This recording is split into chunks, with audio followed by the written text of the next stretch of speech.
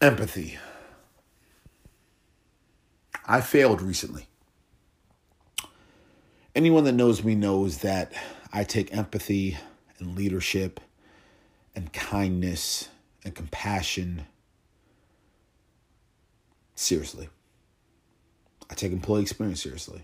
I take this world incredibly seriously. It's near and dear and very close to my heart. I'm advising a brand, and the founders are young. And I see a lot of me in the founders, and I see certain mistakes or point of views that I once had at 21, 22 within these founders, and I'm hard on them at times.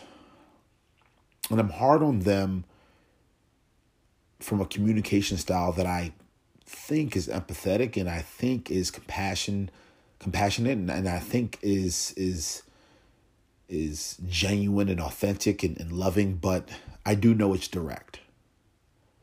And they gave me some tough feedback today.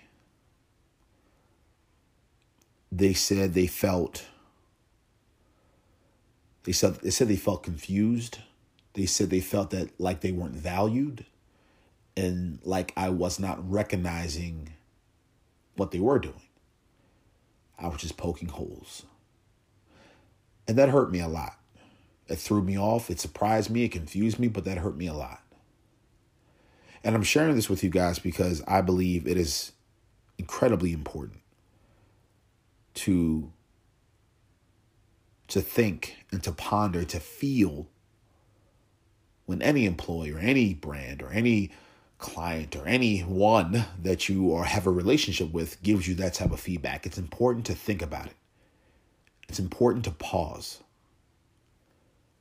So that's what I'm doing. Because I probably could sit here and give you a 30-minute argument at an objective level of why I feel that I'm not wrong and I feel like they shouldn't feel that way, but I have empathy. I have love. I have compassion. And I know that their opinion of me and my leadership style needs to be catered to who they are, their context, their truth, their reality. And so we have a call next week. I'm going to apologize. I'm going to build that emotional glue that I often talk about. And I'm going to get better from this. We all are going to get better from this.